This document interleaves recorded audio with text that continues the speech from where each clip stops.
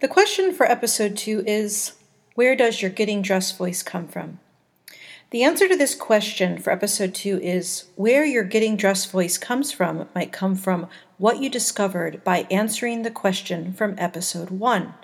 It might come from the whom or what content that taught you to get dressed, whether that was your parents, your grandparents, your brother, your sister, your uncle, your aunt, your friends, then later on in life, maybe your romantic partners, or from the content and media you have consumed. You can further think about and explore where did your getting dressed voice come from by your answer to the question in episode 1.